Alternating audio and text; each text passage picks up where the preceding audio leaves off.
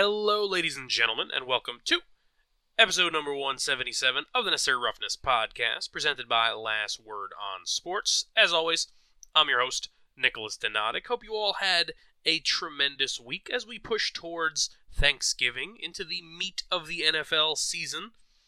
But of course, we have arrived at our mid-season episode. We'll break down some stuff from last week. You know, we're still going to talk Week 9. We're going to break down some things there. However, we're also going to look back at our preseason award picks and our preseason playoff picks. Let's see how we're doing. Maybe good, maybe bad. We'll find out. Either way, let's get started like we start every episode. Let's jump right in to my Standout 7.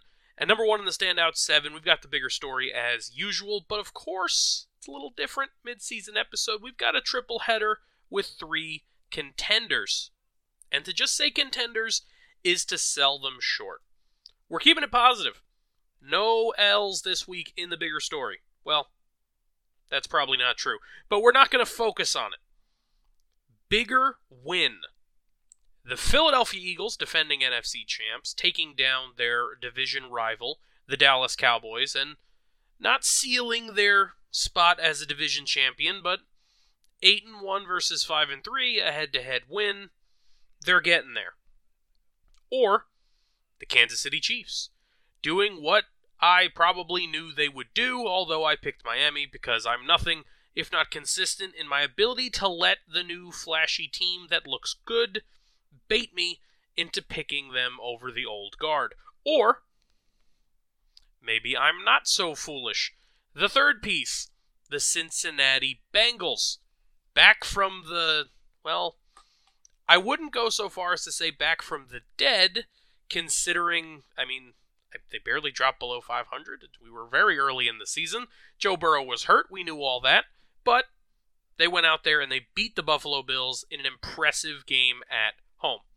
Let's get started in the NFC. Let's talk Eagles. Wow.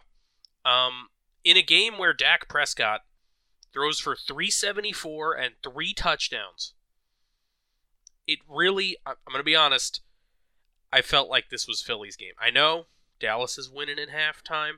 I felt like this was Philly's game for the bulk of it, and it was. You know, on the other side, just 200 yards through the air for Jalen Hurts. But when push came to shove, Philly had enough on the defensive side and enough on the offensive side. I'm not going to dive too far into this. I wanted to throw some flowers the Eagles' way as now what is essentially the de facto best team in the NFC. Not trying to say, take anything away from them, but San Francisco seems to have taken a step back, and Philly obviously has not. The Kings of the NFC at the halfway point, 8-1, best record. What's there to talk about?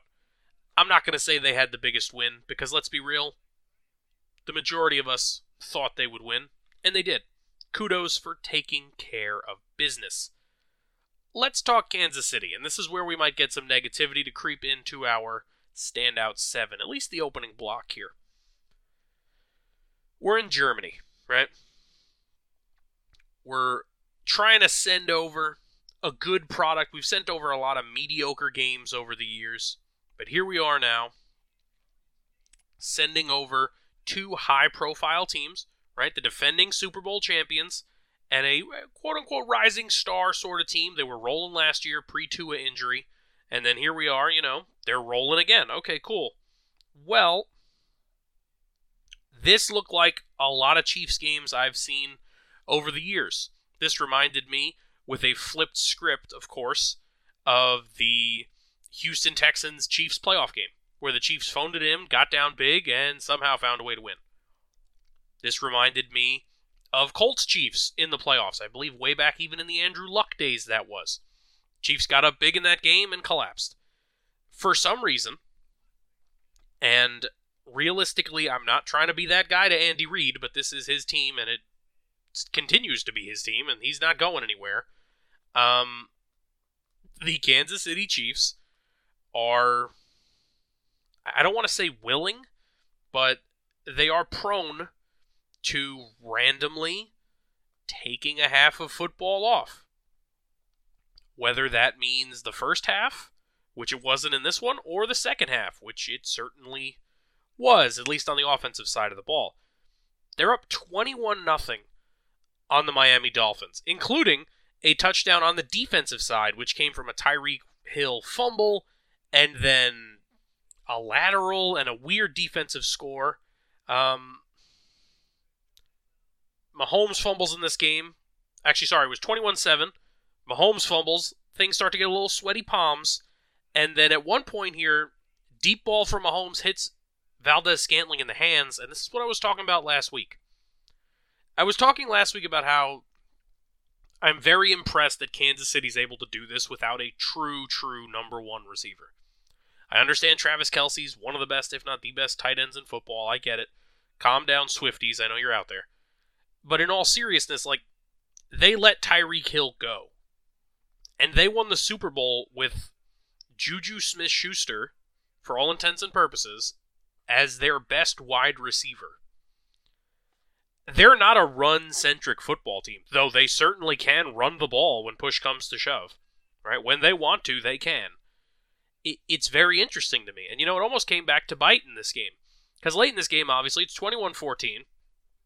Miami has the ball. I'm sorry if you hear me sounding a little different. We're on week 3, or I guess technically be week 2, 14-ish days of trying to get over this cough. Got some Ricola going, trying to keep the coughs out of the edit. You know the vibes, guys. And then somehow the snap gets by Tua. And I was ready to come on here and blast the center. But then after watching the replay, I didn't think it was really that bad. Maybe it was just a miscommunication. Huge play. Realistically, not just a huge play in this game, huge play, I would argue, in this season. And the reason I say that is the same reason I talked about picking Miami against Buffalo, and the same reason I talked about picking Miami in this game. At a certain point, if you are going to win the Super Bowl, even if you're going to win their conference, there's a message that's sent. And in the red zone, or over midfield, at least, I forget exactly where they were on the field, late in this game, one score game, push came to shove, the going got tough, and Miami got going. And I don't mean they necessarily took over this game. They scored 14 in the third. I mean they couldn't get over that hump and beat a team that knows how to go out there and have their star quarterback throw for 200 yards, have their leading receiver have 3 catches, not have a 100-yard rusher, and still somehow win a game. As an offensive-centric team. They just find ways to do it. Credit to that coaching staff. And I was talking about ripping potentially, half tongue-in-cheek ripping Andy Reid. Realistically, Andy Reid and Steve Spagnuolo deserve credit that they can go out there and they have the, to use the cliche, the intestinal fortitude, or, the mental toughness to grit games out. They have done it, they can do it, and they'll continue to do it. It's impressive. And as much as I like Mike McDaniel, and I like him as much as the next guy, right now, this Miami team doesn't do that. You take a look, they're 6-3. They lost games that going into the year you probably would think they would lose. They lost to Buffalo, they lost to Philly, they lost to Kansas City. And you can be a playoff team and not win a single game that you were the worst team. You can. Look, if we really poured over Jacksonville's numbers, or the winner of some of these weaker divisions, that's how it happens.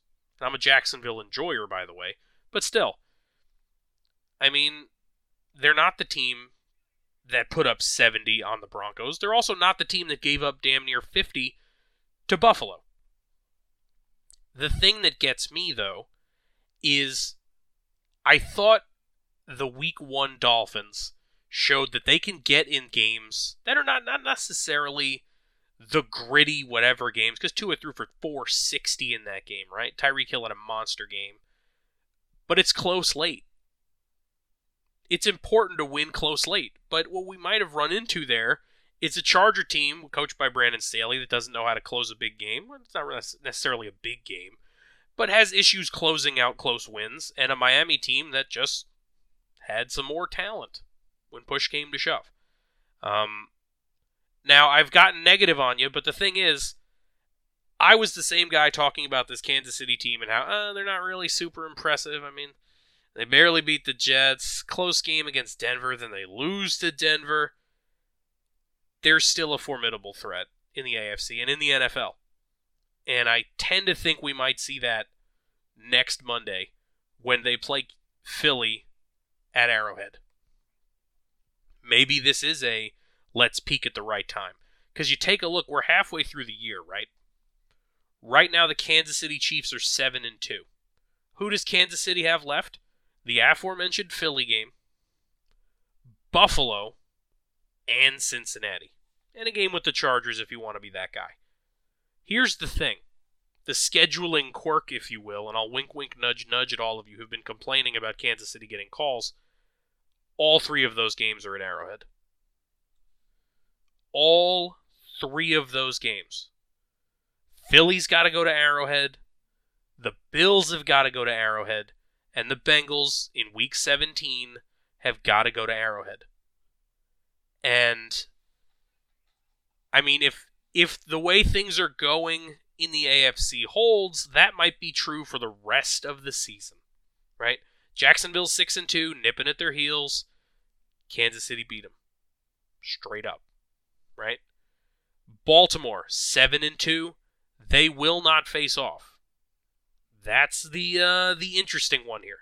We're not going to get a Baltimore-Kansas City game. We might see that in the postseason. Let's see how it goes. But that's where we are as of right now. Kudos to the Kansas City Chiefs for taking care of business. Kudos to the Eagles for taking care of business. Kudos to Nikolas Donadic for not bailing on these Cincinnati Bengals. Let's get into the third piece and number 1 here. Joey B looked pretty good, huh?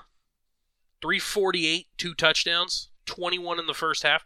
Almost Kansas City Chief-ish, by the way. 21 in the first half. Score 3 in the entire second half. We won't go there. We'll let you take your victory lap. Deserved. Big game out of T. Higgins. Not so much out of Jamar Chase, but they did what needed to be done. Bills' defense was pretty good at stopping the run. On the other side, what do we need to talk about with Josh Allen? Right? 7-0 Cincinnati. 7-7. 14-7. Josh Allen interception. 21-7. All right. Like, what are we doing? What are we doing? We had a weird discussion where Chris Collinsworth was debating the intent part of intentional grounding. Oh, he ran the wrong route. Yeah, guys are always going to say they ran the wrong route. Come on, what are we doing? But, I mean, this is who Buffalo is, right? Their leading rusher was Josh. Josh turned the ball over once. They lost by 6. This is a Buffalo Bills game through and through. The defense, quite honestly, buckled down after giving up 21 in the first half. Kudos to the defense of Sean McDermott's squad, obviously. And if you're Zach Taylor, you're kind of wondering why he couldn't pile on a little more, but it is what it is. They hold on to win this one. It's the turnovers, and they just never have a running game. I've been watching the same Buffalo team for all these years. We've had this conversation. If you've been listening to the show for more than, a month, which, by the way, even if you've been here a month, shout out to you. If you've been here years, double shout out to you. I have the same complaint about the Buffalo Bills every year. All right, well, they've got some talent in the backfield with insert running back name here. Let's see if they can give them the ball. Nope. They don't do it. All right, well, Josh has got that gunslinger, but man, he's really rolling. Womp womp. Bills going home in January. What do you want me to tell you, Bills fans? I'm sorry, and for that reason, and also because Nikolas Donadic's got to pat himself on the back, I'm giving the biggest win to the Bengals. I talk about narratives and things like that, and it's corny. Call it journalist brain or whatever you want to call it. We're back. They beat Buffalo. Granted, it's in Cincy, I know. But you got to play the game wherever they tell you to play. And they win this one. Kudos to them. I'll give them the slight edge over Kansas City and Philly, although they took care of business as well. Good week for the big dogs. Number 2 in the standout 7, let's talk about questionable contenders. And by questionable, I mean I want them to be contenders, and I don't know if they are. Let's talk about the Minnesota Vikings beating the Falcons. Killing some parlays out there. Now, I'm tempted, admittedly, to change the way that I am looking at a pick or two that I made. Now, what makes me say that? Well, the reason I say that is I picked the Atlanta Falcons operating under the assumption we would get no Dobbs. And if memory serves, I explicitly said that I probably would have been pro-Vikings if we had Dobbs. Well, Josh Dobbs came in and did what Josh Dobbs does. Led the team in rushing, didn't see that one coming. 7 carries for 66, 20 of 30 through the air to guys that he doesn't even have in his phone. $156, 2 touchdowns. Yeah, he did his business. TJ Hawkinson, good game. Jordan Addison, good game. Justin Jefferson on the mend. This Viking team could be good, guys. Taylor Heineke, not awful, not great on the other side. Why don't they give the ball to Bijan Robinson more? I mean, 13 touches for 60 yards. Let's give him the ball, eh? I mean, no Drake London in this one, which hurts them. I understand that. Kyle Pitts, 4 catches for 56. I mean, Jonnu Smith looks great this year. Jonnu Smith looks like the player I thought, and Bill Belichick thought, he was getting in New England. But why are we scheming everything for the number 2 tight end? Is it just a matter of, they're double teaming Pitts? Are they? Can we not get Pitts open? Can we not get our freak athlete tight end involved in the offense a little more? And I've seen Falcon fans complaining about this, and you're 100% right, guys. I mean, what is there to say? You've got a tremendous talent at receiver in Drake London. You've got an athletic specimen at tight end in Kyle Pitts. And you've got a pretty darn good running back, it seems, in Bijan Robinson. And between them, they're going to get the ball 20 times. It might be 8 carries, 4 catches for Bijan, 3 catches for Pitts, and fill in whatever's left for Drake London. It's weird. I mean, it's... When you're drafting high, you should be getting good players, but they're getting quite a bit of talent at the skill positions here, and just not making anything of it. Anyway, the reason we're here is to talk about the Vikings, and right now, just to take a peek at the NFL standings, specifically the NFC standings.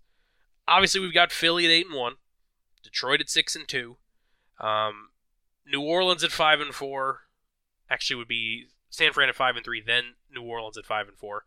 Right in the thick of it, we've got Dallas 5-3, Seattle 5-3, Minnesota Vikings 5-4. Oh, by the way, who's behind them? The Falcons at 4-5. Big head-to-head win. Would it be crazy of me to say that this Josh Dobbs-led Vikings team can do most of, if not all of what they were going to do with Kirk Cousins this year? And I don't mean he's as good a quarterback as Kirk Cousins, because a true, straight-up thrower of the football, I would say Kirk is better. But you can't argue that Josh Dobbs has more athleticism, and he seems to have a little bit of that it factor. Not that Kirk doesn't, but, primetime Kirk is not a good thing. Let's see what primetime Dobbs could be, right? And with Kirk getting older, who knows? Maybe this will be Dobbs' team, right? I'm very intrigued, and I'm impressed with what I saw in that second half. Good for the Vikings. And speaking of, like I said, did I mention the other team already? Let's talk about this Texans-Tampa game, which was awesome. Awesome game. Awesome. 17-10 at half. It ends 39-37. What? This game was bonkers. C.J. Stroud, the de facto offensive rookie of the year. He is the offensive. He could stop playing. If something were to happen, unfortunately for Texans fans, God forbid, obviously, he wins it. He's him. He is. Bryce Young on Thursday Night Football. We'll talk primetime games a little bit. Not looking like him. Certainly not. Wow. Wow, what a win. This Texans team, the problem is, it's a crowded AFC. Right? As we sit right now, we've got Baltimore and Kansas City both at 7-2. Jacksonville 6-2. Miami 6-3. In the wild card alone, right? You have 5-3 everybody in the North that's not the Ravens. Pittsburgh, Browns, and Bengals. Then you have Buffalo 5-4. Then you have Jets 4-4, Chargers 4-4, Texans 4-4. Oh, by the way, Colts 4-5, Raiders 4-5. What? Like, the AFC's really good. And the NFC is not as good. Man, it'd be fun to see this Texans team in the postseason. It really would, just to see what they could do. Right? A little young team that's overachieving. Let's do it. Who had the bigger win? Both of them. Both of them had good wins. If I had to pick one, I'd pick Minnesota because it's a new QB, help instill some confidence, second half rally, whatever. Houston is playing with house money. Both of them. Both had huge wins. Kudos. Speaking of kudos, number 3 in the standout 7, we're going to ditch the bigger story, and we are just going to throw some praise at the Baltimore Ravens. Now, in past, admittedly, I have not been the biggest praiser of the Baltimore Ravens. However, in the past couple of years, the Baltimore Ravens haven't really given me a super amount to praise, if we're being completely honest. I've mentioned before and over that I think that they should go out and get a number 1 wideout for Lamar, and I think I've mentioned that they can try and diversify the way they do certain things in their offense. That's not going to happen, but you know what? It's not going to matter. The Baltimore Ravens run game still looks dynamic. Odell Beckham is on the football field for now. Mark Andrews doing the thing. I think at one point I slandered Mandrews a few years ago. You know what? I'm taking it back. Him and Lamar, great connection. Not going to get the hype of a Kelsey and Mahomes because they're not going to put up the numbers, but it's a great connection. You better record this, Raven fan, because when they lose a big game, I'm going to get back to slandering. It's the way it be. If they lose to Cleveland, you're going to have to record this and play it back. If they lose on Thursday Night Football to Joey B, I'm going to be calling it doom and gloom. No, but in all seriousness, this Baltimore team is really good. Right now, a lot of people are saying Lamar Jackson is potentially in the running, going to get his second MVP. I don't know if I'd go that far. We'll talk midseason awards in a bit here. But, I mean, come on. Geno Smith throws for $150. The Seahawks rush for like 30 yards. What more can you want? Keaton Mitchell, who? 9 carries for $138 and a touchdown. The Gus Bus, 5 carries for 52, 2 touchdowns. I mean, I don't know if I said it on the show, but I was saying it in real life to people when I was talking football. Or off air, I should say. Keep it professionally. Professional, rather. No, I was saying that at the trade deadline, they would be the perfect fit for a guy like Saquon Barkley.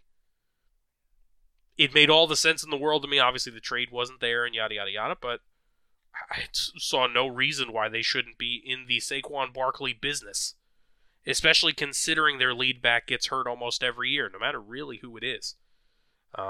Right now, the Baltimore Ravens defense is elite, and I am very angry that we will not see them against Kansas City. We will see them against Cincinnati very soon. We will see them against the Chargers and the Jaguars and the Niners on Christmas, which is kind of okay. I mean, it's not the Harbaugh Bowl. Jim's not there anymore.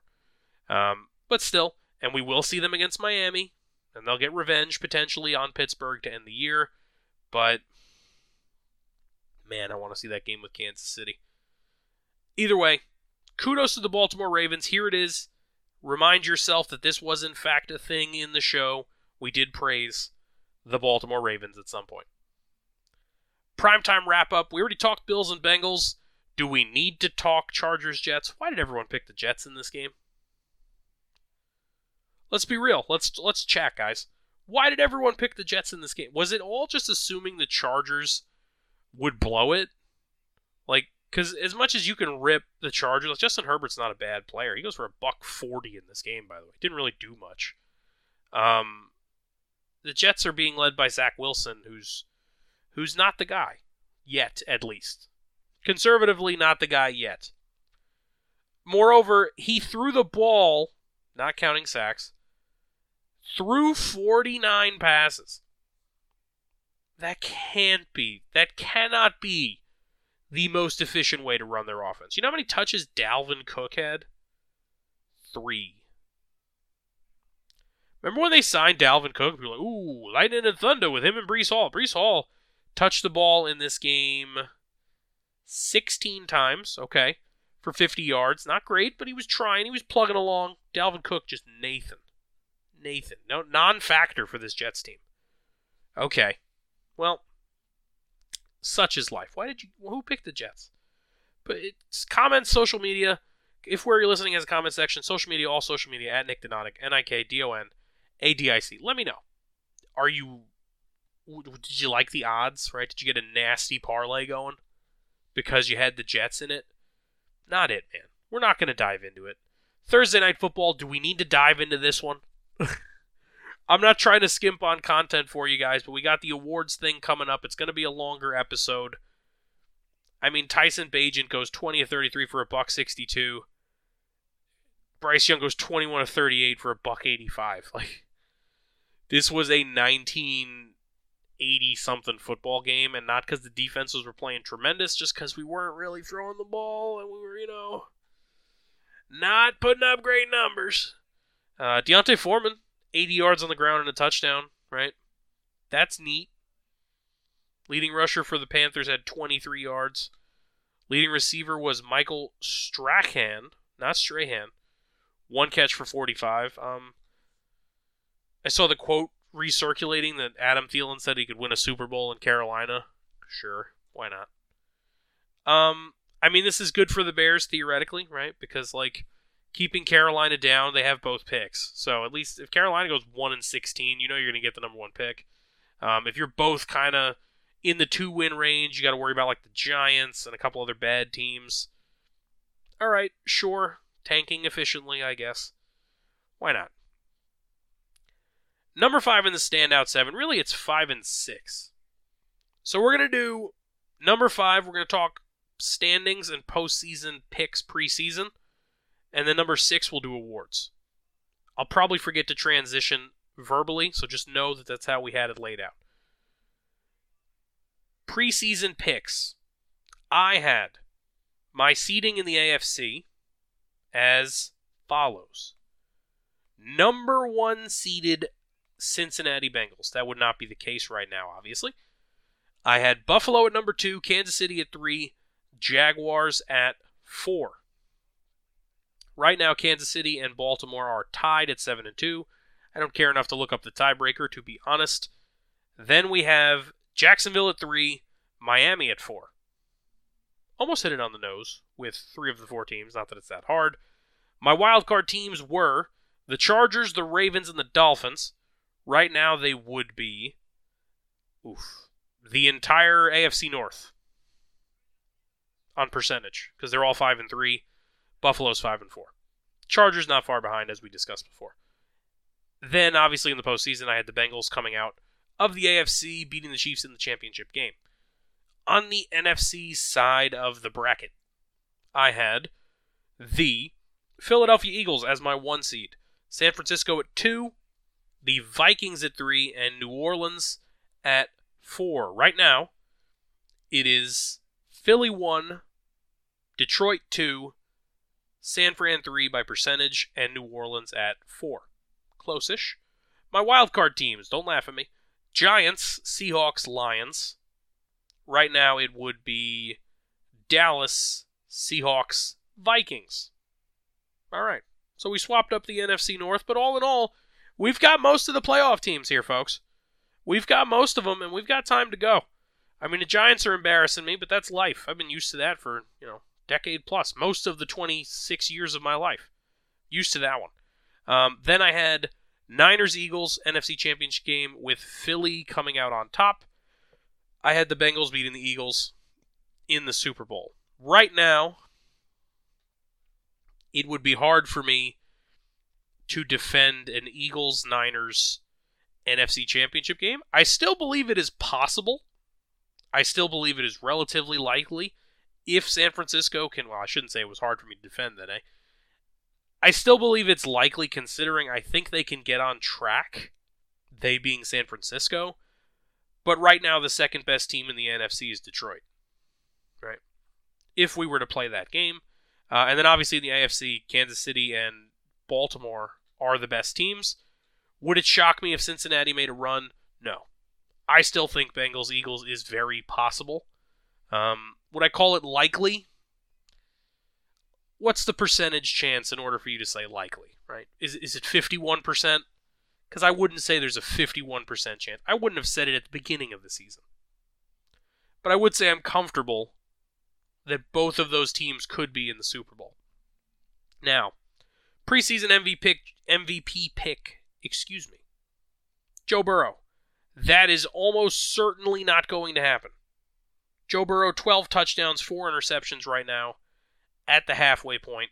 He would have to completely and utterly ball out. We're talking, at least 30 touchdowns in the next 9 games? Which is doable for that offense. But that would be very, very significant, I would say. Not likely. Offensive Player of the Year, I had Tyreek Hill. Spoiler, I'll probably still have him. Defensive Player of the Year, I had TJ Watt. Spoiler, I'll probably still have him. Offensive Rookie of the Year, I had Jordan Addison over Jahmyr Gibbs. See, Jordan Addison's got bad luck, guys. We'll get into it in a sec. Defensive Rookie of the Year, I had Will Anderson Jr. I'm not going to lie to you. I got to double check his stats even as we sit.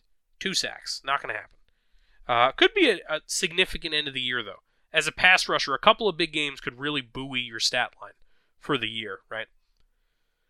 Comeback Player of the Year. I had Derek Carr. Possible. Coach of the Year, Dennis Allen. Not going to happen. Nope. Not going to happen. So, as we sit right now, it is November the 10th. Who is Nikolas Donadic picking as his MVP at the midseason point of the NFL season? I'm taking Jalen Hurts. I'll admit, this was close. I read through, I cheated a little, I checked out what everybody else was saying, and a lot of people were leaning Lamar Jackson, and I was a little confused.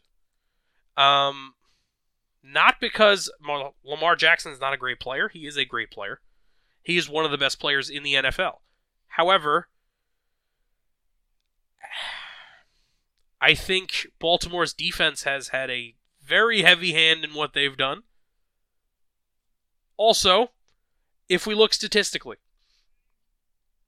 Jalen Hurts at this point in the season has a 68.9% completion percentage. Lamar Jackson on the other side, 71.5. All right. Jalen Hurts, 2,347 yards. Lamar Jackson, 1,950. Okay, fine. 15 touchdowns to 8 picks for Hurts. 9 touchdowns, 3 picks for Jackson. It's just too low. And I know what you're going to say. What about the rushing numbers? Yeah, we're getting there. We're getting there, I know. But what you got to realize is, you're talking about a certified tush pusher. Lamar's got 440 yards and 5 touchdowns. Jalen's got 316 and 7 touchdowns. So Jalen, who already had a 6-touchdown lead, extends the lead even further. Now, I'll be that guy. The other team that's in the running in the AFC is Kansas City. So what's Patrick Mahomes got? Well, 68.6% completion percentage, which would be, kind of in the middle, the lower of the 3 of them.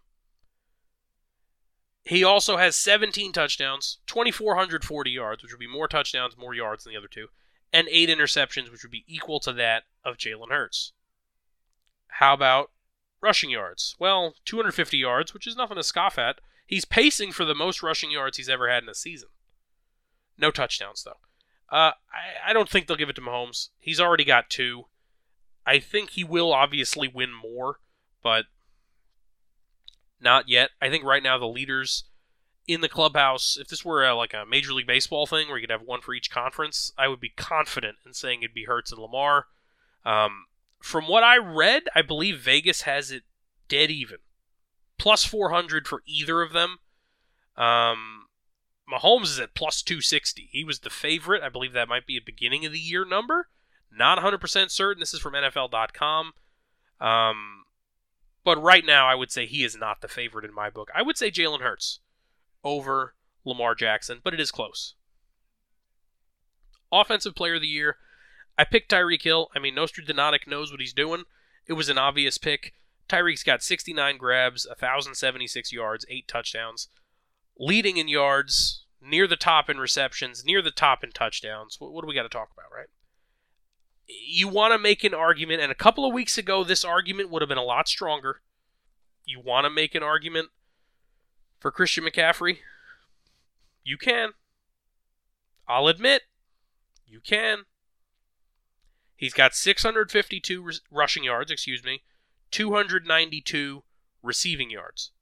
So, all purpose, that would still put him below Tyreek. Tyreek is pushing 1,100. McCaffrey would be just barely under 950.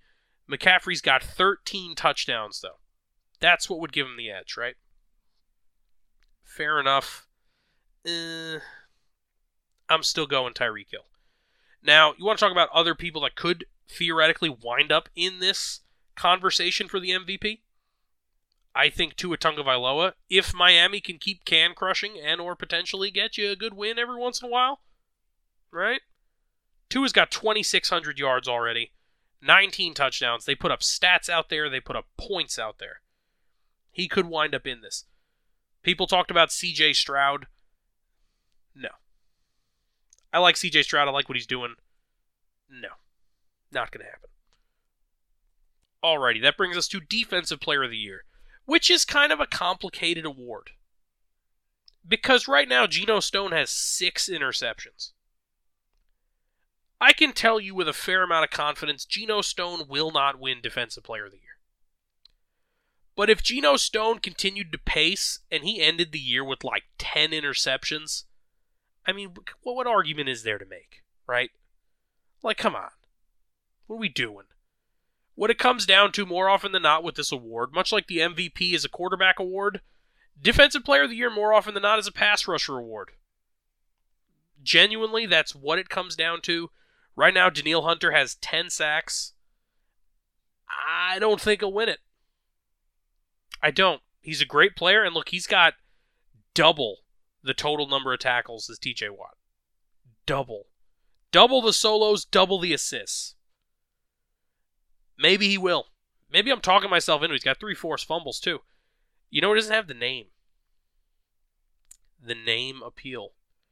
I'm sticking with TJ. He's got 9.5 sacks, just barely under. 6 passes defense. He's got an interception. He has 3 fumble recoveries to go with 2 forced fumbles. I'm going with TJ. I picked TJ at the beginning of the year. You know what? I'm sticking with TJ. Players I would throw in, Max Crosby. If we're talking tackles, he's got 56 combined. More than both of them. 9.5 sacks as well. Just the 1 forced fumble, 1 recovery. 13 TFLs, which would be tied for the lead in the league. Great player. Man, he's a great player. Resurgent, comeback player of the year sort of thing. Khalil Mack's got 9 sacks, though I think about, what was it, like 5 of them in one game. Don't think that'll pace for the rest of the year. Micah Parsons, always in this conversation. Would I throw him in there right now? Probably not, but somebody would. Somebody would vote for him. Bradley Chubb down at 6 sacks, but he's got 4 forced fumbles. Worth noting. Shout out to Geno Stone while we're here, but I'm sticking with TJ, and then I'm putting Max Crosby as my number 2. Offensive, I'm going Tyreek with Christian McCaffrey as my number 2. Realistically, you probably should have somebody else, but he scores a touchdown every game, guys. Offensive Rookie of the Year is a race that makes me angry. It's a race that makes me angry because I can't award it to the players that I think are having tremendous years because C.J. Stroud is having an astonishing year. 14 touchdowns to 1 pick. The Houston Texans are pretty much in contention for the playoffs. They're 4-4, right? Nobody saw this coming. He wasn't the number 1 pick. Worth noting as well, by the way. Bryce Young goes number 1, right? So here we are. Here we are. Middle of the NFL season, and he is already, people are saying he's an MVP candidate. I don't think so, but you can make the argument. He turned the team around. He is quite valuable.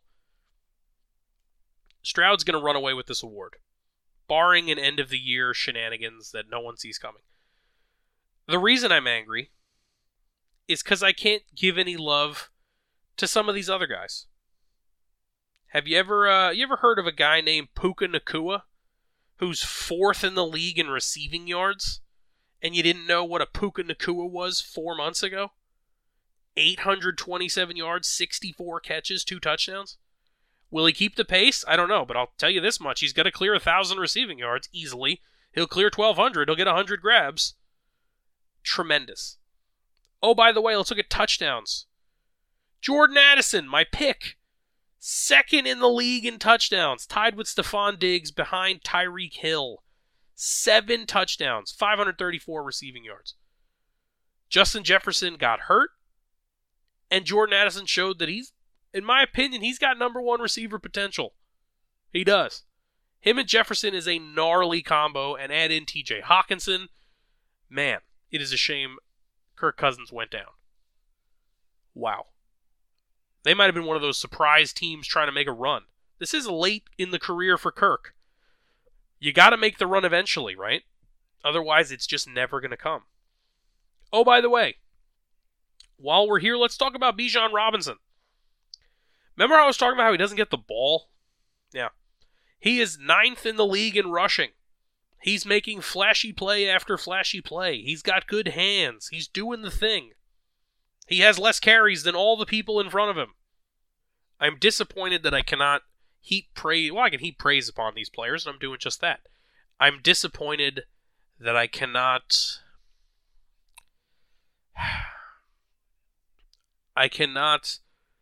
give them all an award, so to speak. Like, this is quite the crop we're running into here, folks.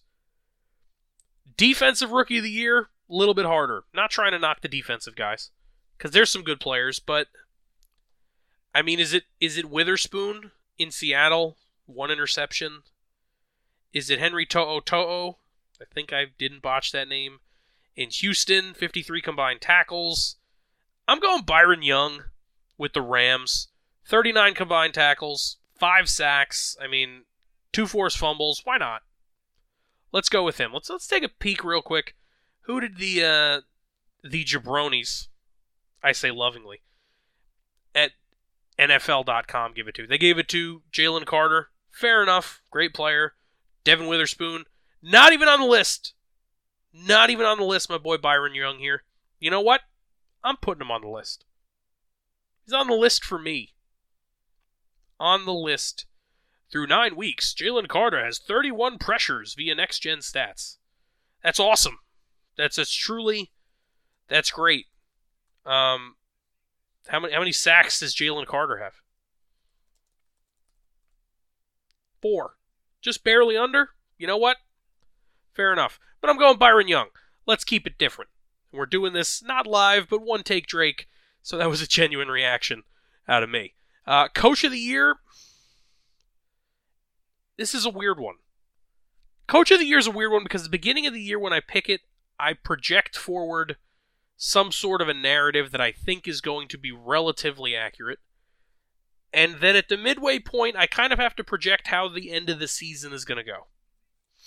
So, right now, I have 3 candidates in mind. Number 3 is Mike Tomlin. Because right now, the Pittsburgh Steelers are a playoff team, and I don't think anyone really saw that one coming. Now, I reiterate, this happens very frequently, I feel like. Pittsburgh is always in it, and Mike Tomlin gets praise heaped on him, and he deserves it. But you know what? If Pittsburgh makes the postseason, right now, like I said, they are above teams like Buffalo and the Chargers. If they make the postseason over the Chargers, and Buffalo I think will make it, but over the Chargers, over even, who knows, a Cincinnati, over a streaking Houston team with a young QB that looks better than Kenny Pickett already, sorry Pittsburgh fan, I think that would be worthy of consideration, maybe even winning the award. For me, he's number 3. Number 2 is to the man who's the head man for the number 2 team in the NFC, and it's Dan Campbell. Everyone loves Dan Campbell, and it's with good reason. The man's just doing the thing. He's doing his job. He's riling people up. He's keeping you involved. He's keeping you focused on him, a la Rex Ryan, not really ripping into the team. Add in Minnesota having to go to a QB change. Detroit should win this division. They should potentially run away here a little. You know what? Why not? With San Francisco taking a step back, they're still tight with Seattle. Give me Dan Campbell at number 2. If somehow, the Detroit Lions are able to get the number 1 seed in the NFC, I say Dan Campbell is easily the coach of the year. Now, that's a big if. The Eagles are 8-1, but they've got Kansas City, Buffalo, San Francisco, Dallas again, and Seattle. Can they lose? How many would they need? You need them to lose 3 of those games, maybe? Ugh. Detroit's schedule's not hard, guys. They've got Chicago, Green Bay, New Orleans, contender-ish, Chicago again, Denver. All 3 of their last games are more challenging. They've got Minnesota in Minnesota, who will be in it on Christmas Eve. Dallas in Dallas, and then they end against Minnesota again. If they can get the 1 seed, Dan Campbell should be the coach of the year. However, as I sit right now, he is not my coach of the year.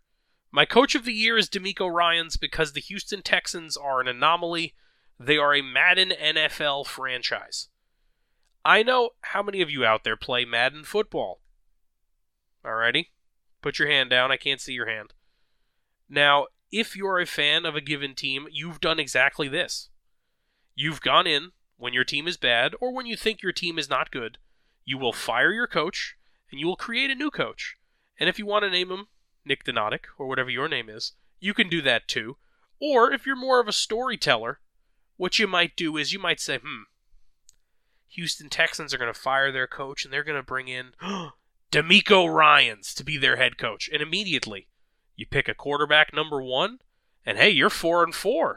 You're cruising. This team is turning around. They did this in real life. It's tremendous. I don't know what adjectives to throw at it, guys, because it's kind of unbelievable that it is occurring in the NFL right now. And kudos to DeMeco, and no better way to give kudos than to award the man who was assistant coach of the year, head coach of the year. Interesting question for you guys. Do you think it's better to award coach of the year to a surprise team or an overachiever, like I would be doing here with DeMeco Ryans or Mike Tomlin? Or do you award it to a team that is just playing to the top of their ability, let's say? So let's say the Eagles go 16-1. Would you make an argument for Nick Sirianni? You can. Would you say that, another coach couldn't have went in there and did that? I don't know. Because, in Major League Baseball, they had, coaches of 100-win teams as finalists for Manager of the Year in past years. And the teams are top 10 in payroll. People picked them to win their division, and then they won their division. And now you're going to put them in Manager of the Year? I don't know. Put it this way. I don't think I would have Andy Reid under any circumstance other than having a perfect season in the Coach of the Year discussion. Unless, and Chiefs fans, cover your ears and cross your fingers, unless Patrick Mahomes got hurt and they really had to grind and, hustle to get in there, and they're doing it with a backup QB and smoke and mirrors, as is, I don't think he could win it. Dan Campbell? Sure. It's Detroit. They never win in Detroit. It's Jared Goff. He's a castaway quarterback. Completely flipped the culture. Yada, yada, yada. No more Rodgers. Get the crown in the NFC North. Fine. But I don't know.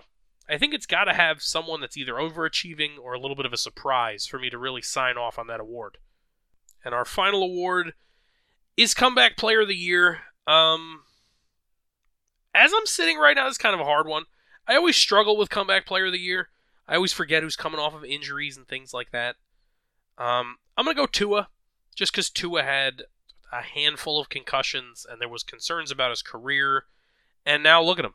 I mean, they may be underachieving or under-delivering, I should say, in big, big games, but you're allowed to not win all the big games, right?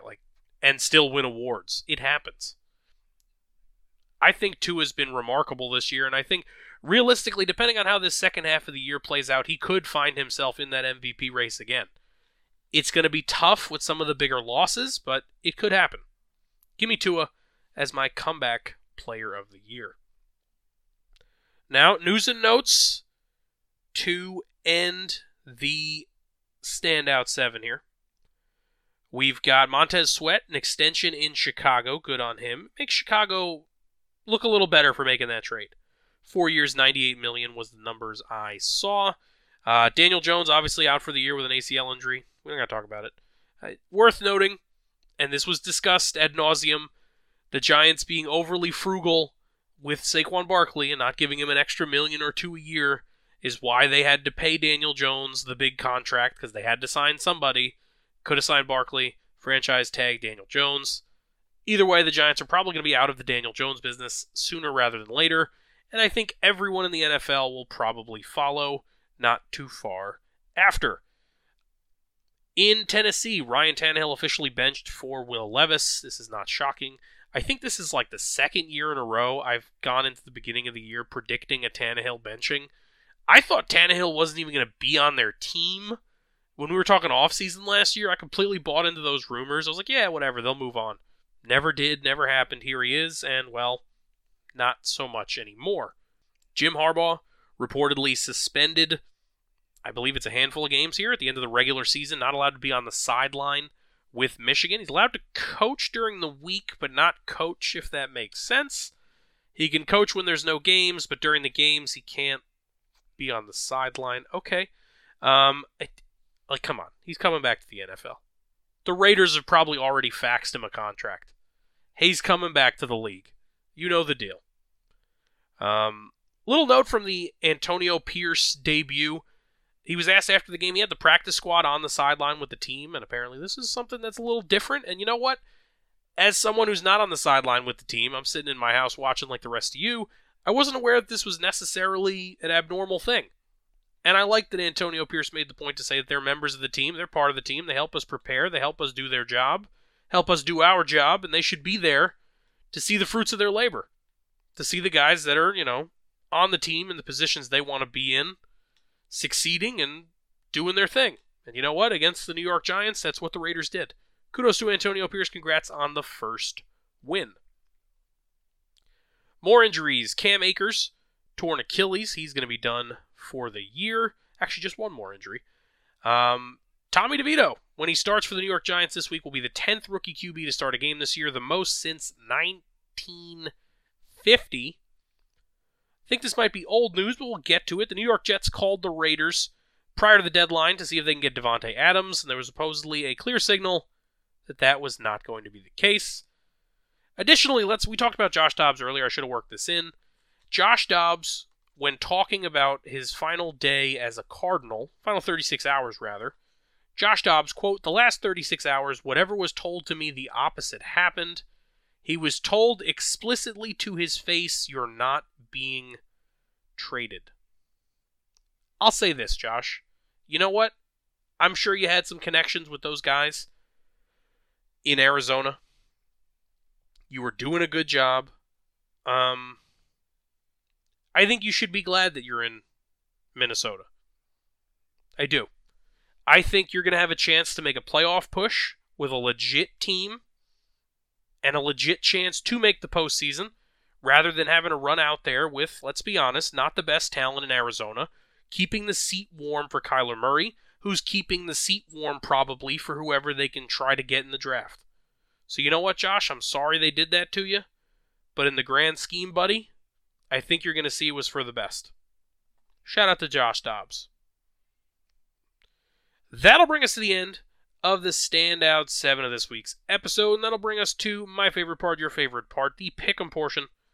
And we're going to get started right away with another game overseas. The Indianapolis Colts taking on the New England Patriots. Coming to you at 9:30 a.m. from Frankfurt Stadium. The Colts are going to be without tight end Drew Ogletree with a foot injury and corner Juju Brents with a quad. Questionable wide receiver Josh Downs with a knee, Alec Pierce with an ankle, and linebacker Zaire Franklin with a knee injury. Now to the Patriots laundry list as usual. Going to be without wide receiver Devontae Parker, who's in the concussion protocol, lineman Trent Brown, who's non-injury related / personal matter, and corner J.C. Jackson, who's also non-injury related / personal matter. Questionable, 2 wide receivers, Matthew Slater, who's more of a special teamer with an ankle, and Demario Douglas with an ankle as well. Offensive lineman Vidarian Lowe with an ankle. D lineman Christian Barmore with a knee. Dietrich Wise with a shoulder. Linebacker Juwan Bentley with a hamstring injury. And 3 corners, Miles Bryant with a chest, Jack Jones with a knee, and Jonathan Jones also with a knee. I'm going to take the Colts in this one.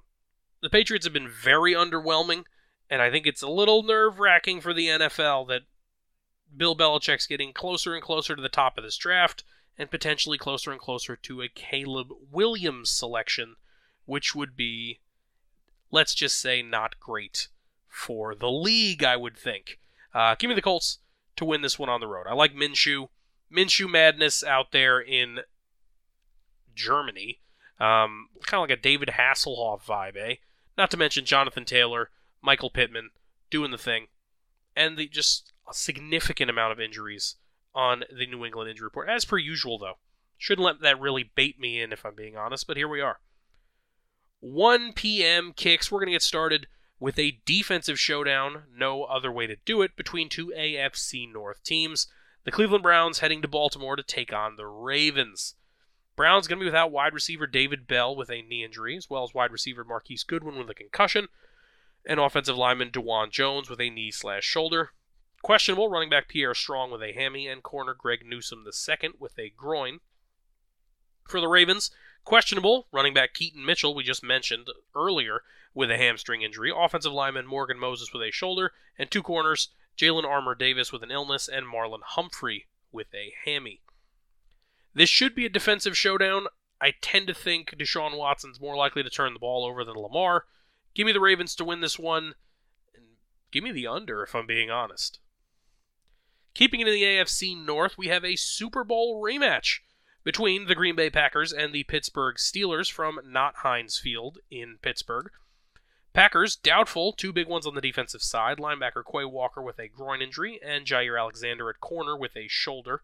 Questionable, 3 offensive linemen, and Josh Myers with a knee, Yash Neiman with a back, and John Runyon Jr. with a neck injury, as well as D lineman Kenny Clark with a shoulder, and safety Rudy Ford with a calf.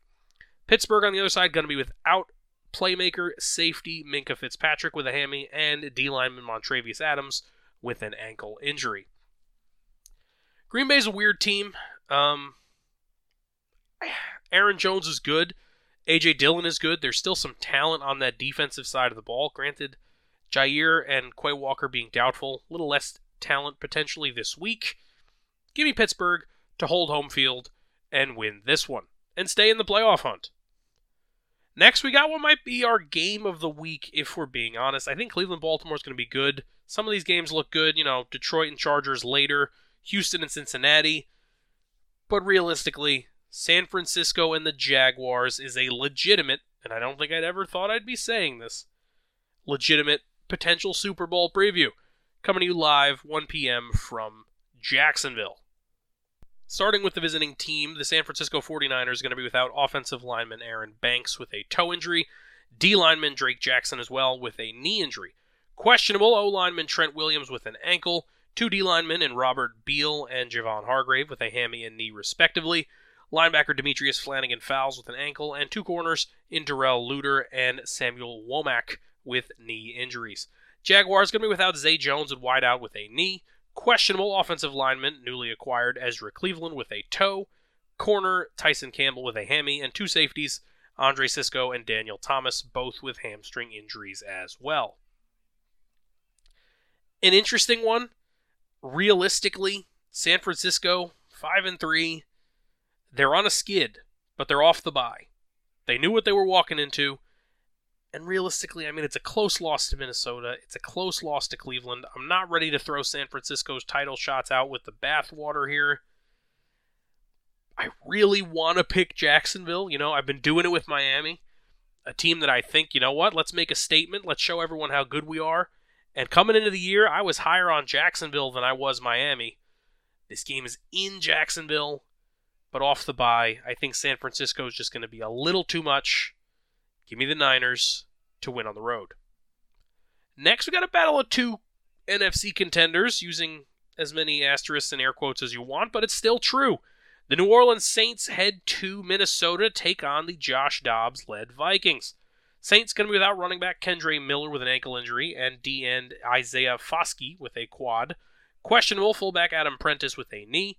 Vikings going to be without quarterback Jaron Hall, who's in the concussion protocol, which led to Dobbs coming in the first place. Doubtful D-lineman Dean Lowry with a groin injury. Questionable 2 wide receivers in KJ Osborne in the concussion protocol, and Justin Jefferson rehabbing from that hamstring injury. Also questionable, tight end TJ Hawkinson, offensive lineman Chris Reed with a foot, and linebacker Brian Asamoah with an ankle injury. That's a lot of big names on the injury report for the Minnesota Vikings. I'm going to take Dobbs. I am. As much as I was a believer in Derek Carr and the Saints this year, and I thought they should be able to really take control of that NFC South, they haven't been able to. And quite honestly, this is a game that if we're talking on paper, I think they should win, right? Potentially no Justin Jefferson, potentially no TJ Hawkinson. How are the Vikings going to find a way to pull this one off? The Saints should win this game, but I don't know what I've been seeing from them this year. They're very inconsistent, and you know what? Give me the Vikings to somehow pull this one off at home, just like they somehow pulled it off last week on the road. Next, the hotshot quarterback C.J. Stroud leads the Texans to Cincinnati to take on the title-contending Bengals. Texans going to be without running back Dameon Pierce with an ankle injury, fullback Andrew Beck with an ankle, elbow, and shoulder, wide receiver Nico Collins with a calf, tight end Brevin Jordan with a foot, linebackers Henry To'o and Jake Hansen with a concussion and a hamstring injury respectively, safety Jimmy Ward with a hammy, and their kicker Kaimi Fairbairn with a quad. Oh, by the way, if that wasn't enough injuries for you, questionable wide receiver Robert Woods with a foot, D-end Jerry Hughes with a back, and corner Steven Nelson with a back/neck. Bengals on the other side going to be without wide receiver T. Higgins with a hammy and D-lineman Sam Hubbard with an ankle. Doubtful D-tackle Josh Tupu with a shoulder. Questionable 2 wideouts in Charlie Jones and Jamar Chase with a thumb and back respectively. The Bengals should win this game. I think the Bengals are back, and you know what? If they really are, they shouldn't bat an eye at a rising Houston Texans team. Give me the Bengals to win at home. Next, in the first game, I guess technically in post-Ryan Tannehill era, the Titans head down to Tampa to take on the Buccaneers. They're going to be without wide receiver Treylon Burks with a concussion, O-lineman Daniel Brunskill and Nicholas Petit-Frere with an ankle and shoulder injury respectively, corner Sean Murphy-Bunting with a thumb, and safety Mike Brown with an ankle. Questionable QB Ryan Tannehill with an ankle, which is interesting because I thought they just moved on from him anyway, and corner Anthony Kendall with a hammy. Meanwhile, the home team is going to be without corner Josh Hayes, who's in the concussion protocol, doubtful offensive lineman Matt Filer with a knee, questionable wide receiver Trey Palmer with a neck injury, 2 D-linemen in Logan Hall and Kalijah Cansey with a groin and quad respectively, and 2 corners in Carlton Davis with a toe and Jamel Dean, who's in the concussion protocol. I want to lean towards Tennessee. I don't want to fall in love with the Will Levis shenanigans because he didn't have a great game against Pittsburgh, but that is a really good defense. Am I going to allow myself to take the bait here and kind of thrust Tennessee into the back end of this AFC wild card push? Or do I say I believe in Baker Mayfield and this Bucs team that came up really just barely short against the Houston Texans last week? You know what? Let's stick with the home team. Let's take, formerly Tampa Bay, let's take Tampa Baker and let's see what he can do. Buccaneers to win this one at home. Now we move into the 4 o'clock slate, which thankfully has 4 games this week instead of 3. Our first is going to be a 4:05 kick between the Detroit Lions and the Chargers. The Lions, this was going to be from California, by the way. The Lions going to be without Vaitai on the O-line with a back injury. Doubtful Levi Onwuzurike on the D-line with a hip. Tremendous name. First try on that one. Questionable newly acquired wide receiver Donovan Peoples-Jones with a rib injury, and O-lineman Dan Skipper also with a rib injury. This is a battle between a team in the Chargers that I think every year should be, we're just getting there. We're right about to push over the hump. And Detroit, who said, what hump? And is just plowing through it and is potentially en route to being the number 2 seed in the NFC. For that reason, as much as I think the Chargers are the better team, I'm going to take Detroit, because how can I realistically look away from productivity and actual results? Give me Detroit to win on the road. Our only other 4:05 kick is a weird one, but you know what? I'm always down for a battle of the birds, as the Falcons head to Arizona to take on the Cardinals. Falcons going to be without wide receiver Mac Hollins in this one with an ankle injury, as well as DB D Ford with an ankle. Questionable David Onyemata on the D-line with, you guessed it, an ankle injury. Cardinals going to be without running back Amari DiMercado with a toe, and O-lineman Tristan Colon with a calf. Questionable running back James Conner with a knee, wide receiver Michael Wilson with a shoulder, tight end Jeff Swaim with a back injury, 3 O-linemen and Will Hernandez with a knee, DJ Humphries with an ankle, and Carter O'Donnell with an ankle, as well as linebacker Ezekiel Turner with a hamstring injury. Everything I've read leading up to this one is saying that Kyler Murray is going to play. He's going to make his season debut, and realistically, the Cardinals should be better. However, I'm taking the Falcons. The Dirty Birds are, will they ever learn to just give the ball to the guys that are really good? I don't know, but you know what? It's not a bad place to start this week against the Cardinals. Let's see if they do. Give me Bijan Robinson for like $125 on the ground, maybe a touchdown for Pitts. Dirty Birds take down the Cardinals on the road. Next, we've got an NFC East matchup nobody wants to watch as we kick off the 4:25 slate. The Giants going to be without running back. Didn't even tell you. Giants head to Dallas to take on the Cowboys. Giants going to be without running back Deion Jackson, who's in the concussion protocol, as well as offensive lineman Evan Neal with an ankle injury, and corner Adoree Jackson, who's in the concussion protocol. Questionable running back Ja'Shawn Corbin with a hammy, wide receiver Paris Campbell with a hammy, offensive lineman Mark Glowinski with a personal matter, and linebacker Azeez Ojulari with an ankle. Cowboys questionable wide receiver Cavante Turpin with a shoulder. The Cowboys should win this game. I believe I checked earlier this week the Giants were 16-point dogs. That sounds about right. Worth noting while we're here, by the way, that the team that I ripped last week for not allowing Tommy DeVito to throw the ball let Tommy DeVito throw the ball 20 times. And he went 15 of 20, $175, a touchdown, and 2 picks. And you're telling me 2 for 7 for 2 yards is the best they could come up with against the Jets. The Jets' defense is that tremendous. Okay. All right. They have a good defense, don't get me wrong. But okay, just put it out there. Cowboys by however many points they want before they pull their starters. Next, keeping the NFC East theme, the Commanders head to the West Coast to take on the Seahawks in our only other 4:25. Commanders going to be listing just 1 on their injury report. Questionable wide receiver Curtis Samuel with a toe. Seahawks going to be without offensive lineman Anthony Bradford with a knee injury / not injury related. All right. Questionable running back DJ Dallas with a shoulder, as well as running back Kenny McIntosh with a knee. Tight end Colby Parkinson is questionable with a bicep injury, and linebacker Jordan Brooks questionable with a hamstring injury. By the way, in case I haven't mentioned it this episode, injury report as always per NFL.com. Shout out to them. This is a battle between 2 wildcard contenders. And this year, Sam Howell has been the better quarterback, and it's really not especially close. But, with that being said, with Kenny Walker brings in the Seattle running game, along with the fact that DK Metcalf and Tyler Lockett can take the top off of that defense, I think Seattle's going to bounce back from their embarrassing loss to Baltimore and win this one at home. Next, we've got our Sunday night football game. Are you excited, guys? Isn't it awesome? The New York Jets head to Vegas to take on the Raiders in a matchup of what is technically, I guess, still AFC wildcard contenders. The Jets are going to be without two O-linemen in Dwayne Brown and Billy Turner with a hip and a finger, as well as linebacker Chaz Surratt, tremendous name, with an ankle injury. Questionable for them, D-lineman Will McDonald with an ankle. Raiders, doubtful offensive lineman Colton Miller with a shoulder. Questionable fullback Jacob Johnson with a concussion, and corner Marcus Peters with a knee. This game's going to be ugly. Very ugly. You thought Panthers-Bears was ugly. I'm going to take the Raiders. Because right now, Aiden O'Connell looks every bit as good as Zach Wilson, if not better. Josh Jacobs is a tremendous player, and eventually Devontae Adams will get the football in his hands. Let's see if it happens this week. That'll bring us to our Monday night matchup in another game that you probably, I'm sorry, do not want to see. Battle of the Bees, I guess, as the Denver Broncos head to Buffalo to take on the Bills.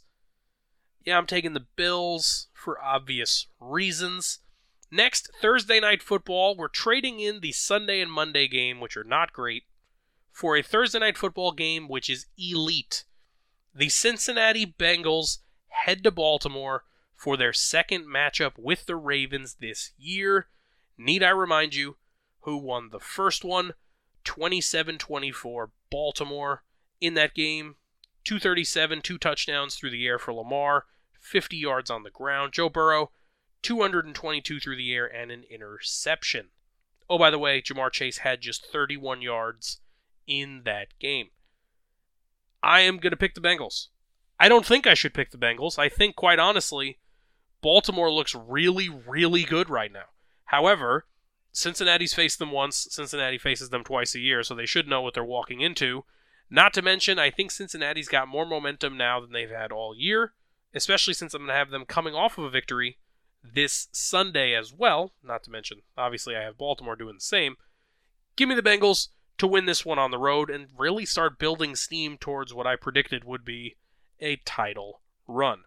Am I overdoing it with the commitment to this? Probably.